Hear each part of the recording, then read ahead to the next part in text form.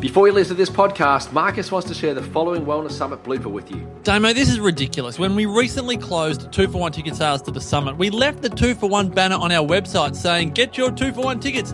How do you think that's gone down with our loyal listeners? People are jumping online to buy 2-for-1 tickets, but our system has shut them down. Oh dear, Marcus. So let's do this, MP. As our way to thank our listeners for their patience and to apologise for our feeble technology troubles, let's release 100 more seats at 2-for-1. Let's do 50 double passes at the 2-for-1 rate. But Damo, we were just about to raise the price by $50 a ticket. I know, MP, but I'm pulling rank. For 1 week only, Wellness Couch listeners, you have one more chance to come to the summit at half price. 2 days at the Melbourne Convention Exhibition Centre on September 10 and 11. That's 16 hours of powerhouse wellness at less than $10 per hour. You're so generous, Damo. This offer strictly expires at 11:59pm on Sunday, May 8th, so don't delay.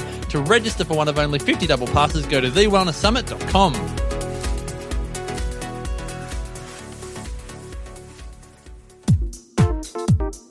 TheWellnessCouch.com, streaming wellness into your lives.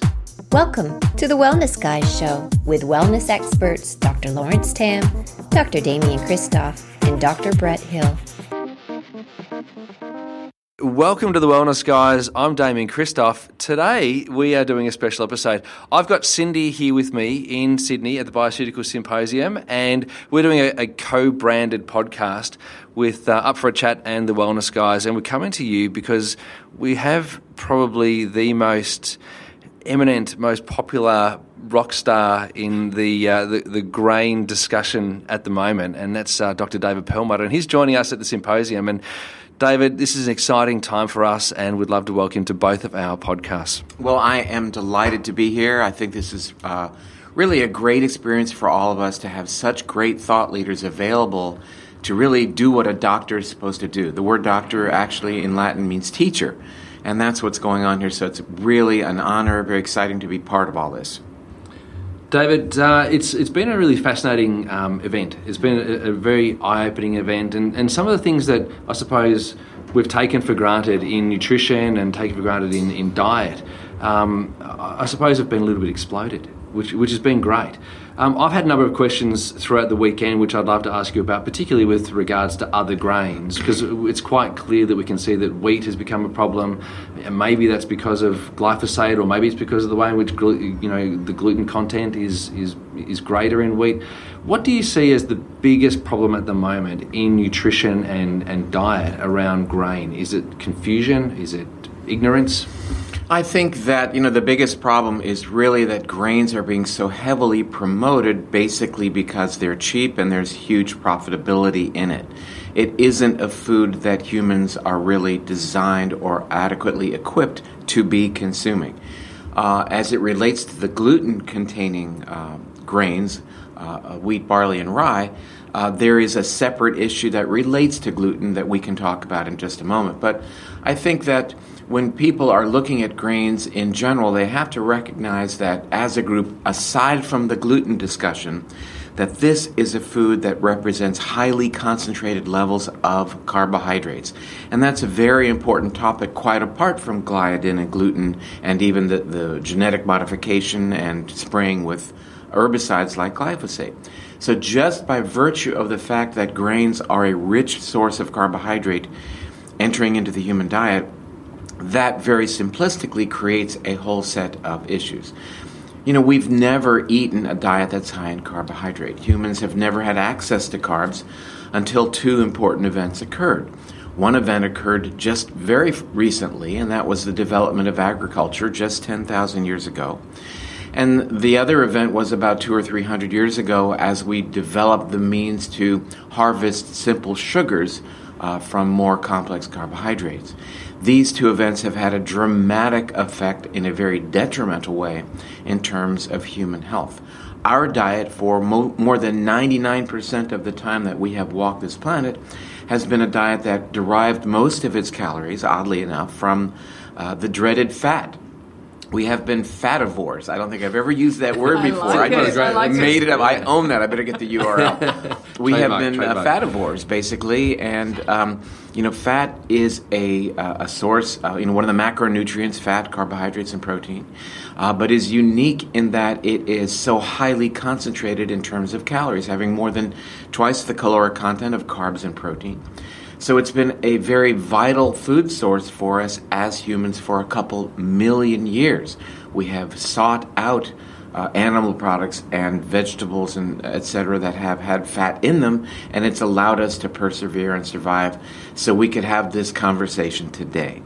So fat, as you pointed out, I think you're alluding to the fact that that's a food that has been so demonized over the past couple of decades, and for absolutely the wrong reasons. The reasons of profitability in agriculture, to eat the whole grain goodness, and as such get rid of the dietary fat. When you see on a label low fat or no fat, that tells you that you're going to have to achieve your caloric intake from another source, and that by default is well known, is the carbohydrates, meaning the grains.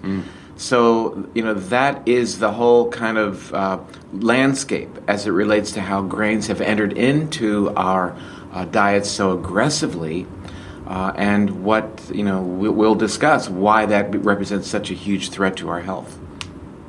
What is the threat to our health? And especially, how did I know you were going to ask that question? I know. Amazing.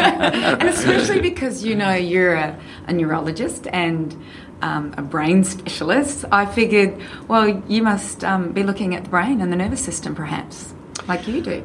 Yes, it's true. I'm, in addition, a fellow of the American College of Nutrition, so I do take nutrition very seriously.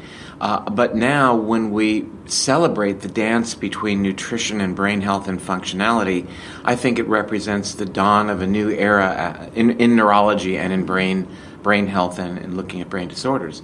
The brain is exquisitely sensitive to our nutritional choices, our dietary choices, and as such, we can leverage that information to pave the way for a healthier brain, a brain that is more functional and a brain that is more resistant to succumbing to any number of degenerative conditions that we fear. It is often thought that, getting Alzheimer's is really luck of the draw. And that if you do, well, then you'll take a magic pill. We don't have a magic pill. There's no treatment, Cindy. As we have this discussion right now, there's no treatment, nor is there any cure now or on the horizon for that dreaded disease, which, affects more than 350,000 Australians as we have this conversation, the rates of which are increasing dramatically. And yet we know wonderful published literature in very respected journals is telling us that a significant amount of this disease didn't have to happen if people would pay attention to some simple lifestyle recommendations. Your dad, and you often mention this in public, so I hope you don't mind me asking this question, he had Alzheimer's. And did this propel you to find an answer to the epidemic that seems to be happening in the Western world? Well, my dad did, in fact, help set me on the course, but it wasn't because of his Alzheimer's. That certainly happened later on. He was a very accomplished, compassionate, well-trained neurosurgeon. And, he began quizzing me in neurological diseases when I was probably 10 years old at the dinner table, because that was pretty much his mistress. He was married to my mother, but his mistress was neurosurgery. So, I would be at the dinner table and he'd be asking me questions about, well, what is the name of the syndrome that Italian men get that causes degeneration of their corpus callosum when they drink too much red wine? That's how I grew up. And it's great dinner-time conversation. How about that? Yeah. So that said, and then as years went by, I would join him in the operating room, hold the retractors while he would extricate brain tumors. So I really did have a very early life exposure to brain science in general, became fascinated by it. And I've always been, I think, out of steps with my mainstream colleagues. I'm happy to say in a good way. It did propel me to look at things in a different way. The cruel irony was the fact that here, the very illness that I basically dedicated my life to took my father from me. And, each day on the way to work, his residence, assisted care facility, shared a parking lot with my office. And I would have the opportunity every single morning to visit with him and, gain firsthand unfortunate experience with what it's like to have your father not know your name anymore. And I carried that with me, making the lemonade out of the lemons. I carried that with me to my practice each day in dealing with families of an Alzheimer's patient. And, oftentimes the children, after I would see their mother or father, would pull me aside and say, this is really rough, Doc. You just can't imagine what it's like. And I would explain to them with no shortage of words or emotion that I fully understood what they were going through, and that it strengthened my resolve to dig deeper and to look at those factors which are variable, over which we have control, that pave the way for this devastating illness. And it turns out that we have great control over many of the factors that are strongly related to risk for Alzheimer's. And that's the great untold story. When you read newspapers and you watch television, read trade magazines, you basically see statements that, we're waiting for the magic bullet to appear, that don't fret because your researchers are hard at work to find a cure for Alzheimer's. Well, that's not going to happen anytime soon. And yet, how heart-wrenching it is that the information about what you can do right now to prevent Alzheimer's, aerobic exercise, higher fat, lower carbohydrate diet, higher levels of vitamin D, for example, are virtually neglected because you cannot monetize them. No one's going to profit over the dissemination of this information because there's nothing patentable here. What do you got to buy? Well, you got to buy a pair of athletic shoes, and you have to change your diet, you have to gain this information, and there's no guarantees. But, Alzheimer's is not a genetic disorder per se. True, there are some genes that are associated with increased risk. The ApoE genes, carrying the ApoE4 allele, certainly increases your risk. If you're heterozygous, your risk may increase 4 to 5-fold. If you're homozygous for ApoE4, as much as 12-fold. But that's not a genetic determinant. That doesn't mean you are destined to succumb to that disease. That said, it's in that space, the difference between determinism and predisposition, where I exist, where my work exists. This is fascinating. Yeah. I think Cindy's going to try and sabotage this whole podcast. So I'm just going to jump in. I could ask a million questions. I know, we're going to have so many. We're going to have so many questions. Yeah, you go, David.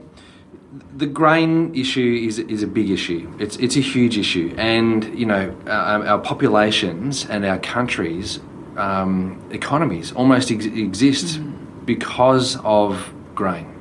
Now, there's countries in around the world, Asian countries, for example, that have lived using rice, and there'll be people listening to this thinking, okay, yes, I can draw the link between grain and sugar, but what about the Asians? They're eating rice. Are they getting dementia and neurological diseases the way that we are in the West?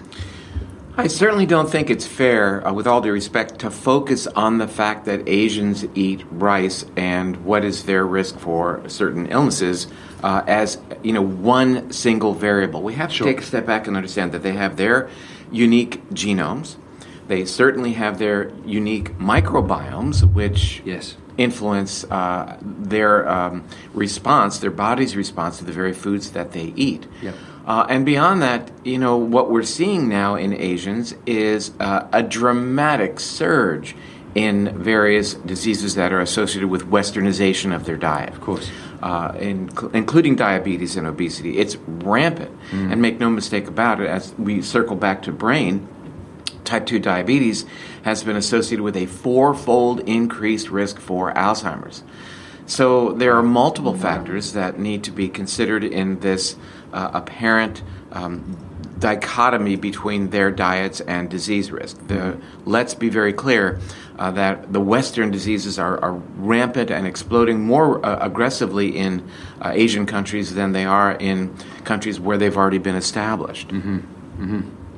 Okay, so you're saying it's a big draw, a big link to say that just because they eat rice, that you're saying there's definitely other factors. Yeah, there's other factors, but I'm not castigating eating rice. And I think if you look at what typically an Asian would eat, they might have a serving or two of rice. Yeah, but not 12 servings a day. And it's not just 12 servings of rice, but Yeah. it's having a couple of servings of rice, okay, but when you look at what we in Western cultures would do, it would be, you might have a couple of servings of rice, but you've started your day with a glass of orange juice. Why do I look at that? Because a 12-ounce glass of orange juice is 9 teaspoons of sugar. It's 36 grams of carbohydrate. Wow. That's before the croissant or the bagel or the short stack of, I don't know what you call pancakes here. Yeah. Pancakes. Pancakes, there you go, who knew? Along with the syrup that's poured on top and the fruit. So you're which- saying it's an overload of sugar. It's an overload of sugar Yeah. and more complex carbs. This is so important. It is the subtitle of Grain Brain was the toxic effects basically of wheat, carbs, and sugar on your brain. Yeah. And when the New England Journal of Medicine in September of 2013 publishes a report which looked at a group of close to 3,000 individuals and did a very intensive study of them at the beginning of the study. What did they do? They measured their fasting blood sugar. That's it. They followed this group for 6.7 years, and what did they find? That even those individuals who had a subtle elevation of blood sugar well below the level of diabetes initially had a dramatic increased risk of becoming demented. So we've got to redefine not what is a normal blood sugar, because norms are calculated in terms of averages, in terms of standard deviations from the mean. We've got to look more aggressively at what is ideal, what is optimal in terms of these biometrics that we are so fond of looking at. And, beyond that, we understand now not just that there is correlation between elevated blood sugar and risk for dementia, but we understand it from a mechanistic perspective as well. We know that one of the most powerful predictors of shrinkage of the hippocampus, your brain's memory center, correlated with Alzheimer's disease, is the A1C, the glycated hemoglobin. So that's a marker we know of average blood sugar used by physicians who are treating type 2 diabetes and type 1 to measure not what is the blood sugar moment to moment, but what is the average blood sugar over time. But that said, the process of glycating our proteins, and it's well beyond the protein hemoglobin that is glycated, when proteins are glycated, they are changed. And as such, the body begins to not recognize them as fully functional as they were, and it's a process that dramatically increases both inflammation and free radical-mediated stress. The cornerstones of Alzheimer's, Parkinson's, coronary artery disease, type 2 diabetes, and even cancer. So it begins to really broaden the notion that even subtle elevations of blood sugar are mechanistically related to some very global events. I mean, these are the top degenerative conditions that we fear the most. We often hear the term glycation or methylation. Will you explain the glycation of protein? Yeah, and glycation and methylation are in very, very different camps. So the methylation discussion really has to centers around the change of gene expression by virtue of the fact that receptors will bond a methyl group or an acetyl group, and as such, genes can be turned on and turned off. And I think that's certainly conceptually something that's relatively new. Back in my day in medical school, when our textbooks were written on papyrus, well, not that long ago, but a long time ago. He's a comedian. We pretty well conceived of our genome as being, this 23,000 unit gift from our ancestors that was locked in the glass case and determined very much everything about us. That was the camp of our nature. The other camp was the nurture camp. In other words, what was our physiologic and pathologic response to various environmental confrontations. And this dichotomy between nature and nurture, between our genetic legacy and our environment, really divided people into two great camps that couldn't see eye to eye. And now we've learned that there is a beautiful dance that occurs between our hardwired genetic legacy and our environment. The reason that's so empowering is because it offers us up the opportunity to actually change our genetic expression. It's been estimated that some 70% of our gene expression that relates to health and longevity is actually under our control by virtue of our lifestyle choices, dietary choices, stress reduction, and from my perspective, perhaps most importantly, exercise choices as well. So I hope everybody listened to that. Yeah, absolutely. And the importance of that. Crucial point. Yeah. And it's often debated, isn't it? Yeah. It's often debated, particularly in the medical field or medical fraternity here in Australia, where they're very negative towards any kind of lifestyle modification other than what appears in the research, the double-blind placebo-controlled studies. Anything that's observed is kind of dismissed as not being high-quality evidence. And so the construct or the thought that there's epigenetic control and that we could, in fact, alter our genetic expression through lifestyle interventions is largely dismissed in Australia. So it's great that you raised that point, David. Thank you. Well, people are generally down on what they're not up on. I mean, to deny the notion that we have control of our genetic destiny, is out of date. Yeah. Even mainstream pharma is looking at modification of gene expression for treatment of illness. We're seeing that now. So old school wants to believe that your genes are again hardwired, end of story. Mm-hmm. And lifestyle choices don't mean anything. But when we see a recent publication in the Journal of Neuroinflammation that talks about how in comparing two groups of large groups of adults, those involved with higher energy expenditure on a daily basis by virtue of their choice, their lifestyle choice to engage in aerobic exercise, have preservation of the size of their hippocampus and actually growth of their hippocampus, regrowth of brain cells, which again in my day in medical school, the notion that your brain could grow new brain cells was was a blasphemy.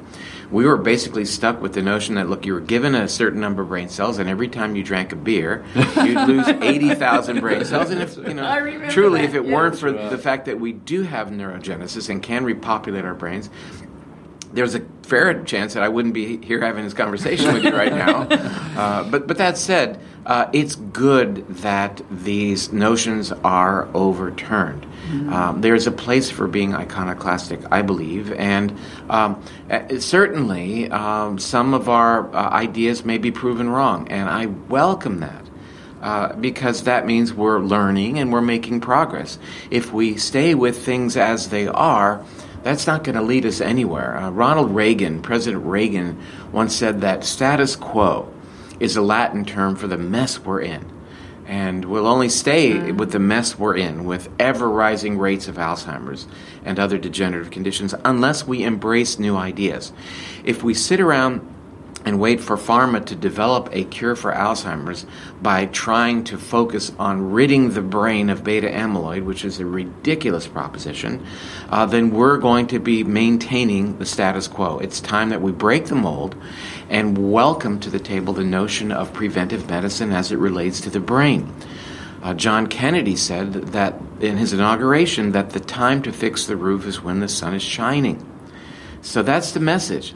It is for all of your listeners who may be intact cognitively. Hopefully they are.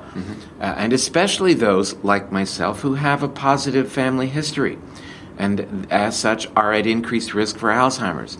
The time to act is now. The time to change your exercise regimen and embrace aerobic exercise on a daily basis is now. And if you need to understand that mechanistically, let's take a step back. I'm going to ask you a question here. We've spoken about neurodegenerative diseases or disorders. So we're talking about dementia, Alzheimer's. Are we talking about multiple sclerosis as well? I think that, it's very important to delineate between splitters and groupers. And what do I mean by that? We can have discussions about multiple sclerosis, Alzheimer's, Parkinson's, Friedreich's ataxia, Basten-Kornzweig syndrome, if you like. Yeah. But I prefer to take a step back and look at the broad mechanisms that unite all of the degenerative conditions, even beyond the brain. Mm-hmm. And it gets back to our fundamentals of inflammation and inflammation downstream induced free radical mediated stress. Yep. So certainly a situation that is more perhaps autoimmune than Alzheimer's, being multiple sclerosis, has its nuances. But when we recognize that ultimately what is digesting myelin is, again, this action of immune dysregulation, and there's a lot of crosstalk between these issues. And it takes us to a place of wanting to localize in human physiology where it all starts. MS is primarily not a brain disorder, nor is Alzheimer's, nor is ALS, Lou Gehrig's disease. Mm-hmm. Nor is autism, a major hot button. These are primarily gut-related disorders. As you've learned in this symposium, the set point of inflammation, the set point for balancing the immune system, is in and around the one-cell layer of the gut epithelium. And that's a very compelling notion. When you have world-respected experts like Dr. Alessio Fasano from Harvard driving home the point that this is where it all begins. This is where autoimmunity begins. It seems at first blush to be hard to connect the dots between lupus or rheumatoid arthritis or celiac disease or type 1 diabetes or MS for that matter to the gut. But this is that connection. This is the gut connection to systemic issues. And, here I am having practiced medicine for 30 years and having been focused for a long time on looking at the brain for answers to our brain-related disorders, which, they asked Slick Willie, why do you rob banks? He said, that's where the money is. Well, why do you look towards the brain for answers? That's looking in the wrong place. Mm-hmm. To look outside the brain, to look south of the foramen magnum, and look at the gut has opened up a brand new panorama for us, a playing field that we are absolutely going to move ahead and leverage to really get to the root of these problems. You're not treating depression with an antidepressant medication. You're treating the smoke but ignoring the fire. Similarly, the drugs that people give to autistic children, the cholinesterase inhibitor drugs that are given to Alzheimer's patients that are basically ineffective. Not basically, they are ineffective, but yet represent a multi-billion-dollar industry, do not treat Alzheimer's disease at all. They are an attempt to treat the end product, which is this deficiency of acetylcholine in certain areas of the brain. The question would be, well, why did it happen in the first place? Be the fence at the top of the cliff rather than the ambulance at the bottom. Right, and it's very important that we focus on the fire, not the fire engine that's arrived on scene. I love it. I think I've seen your evolution. Like I've watched you. I read your book, Grain Brain, and then I read your book, Brain Maker. And I would recommend, if people are interested in the information that you've got, and read, I think, Grain Brain first, and then go into Brain Maker, because one addresses the whole grain and sugar thing, and the next one then goes into the microbiome, which I've just, as soon as it came out, I downloaded it. I couldn't wait for the book and read it within a couple of days. And I just think you say it simply. It's not complicated. Like some of the people that we've been listening to, I'm just like a deer in headlights, just because they're just getting straight into the alleles and all of this stuff. But you just explain it so beautifully. So if people want more information, I think they're their best sources. Absolutely. Well, I appreciate hearing that. I mean, I just checked my books this morning here in Australia on Amazon and found that Brain Maker and Grain Brain are number 1 and 2 in your country right now. Well, it deserves to be. Well, yeah, you know absolutely. what? I'm that's very, very validating for me. I think just the fact that's what I elected to do. And then I come here and you embrace that. It's very, very It confirms that I feel I'm on the right track in my chosen mission. So I appreciate that. And I just want to put a little plug in here. I have to. Yes. Is that Dr. Perlmutter's in your movie documentary, What's with Wheat? That's right. Dr. Perlmutter, thank you so much for joining us on both of our podcasts. Yeah. It's just been it's a delight. It's a career highlight for me to be able to interview you and meet you in person. Gosh, so thank you so much for sharing time with both Cindy and I for our podcast. Thank you. Wonderful. And I sure, again, appreciate the opportunity. So, guys, make sure you go to our Facebook page, facebook.com/The Wellness Guys. And /Up for a Chat. And make sure you give the Up for a Chat girls a 5-star rating. Yeah. Go to iTunes. That's right. And tell us what you thought of this episode. Share this podcast with your friends and family and other strangers you think need a wellness update. Subscribe to us on iTunes. Make sure you leave us a 5-star rating as well. Don't just give the girls one. And until next week, begin creating wellness into your lives. Lead by example, and let's change the world's health together. Join us next week on The Wellness Guys Show, and Bye for now. And up for a chat. Bye for now. See you guys.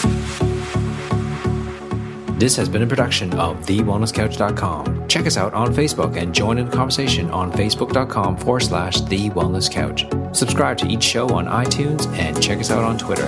The Wellness Couch, streaming wellness into your lives.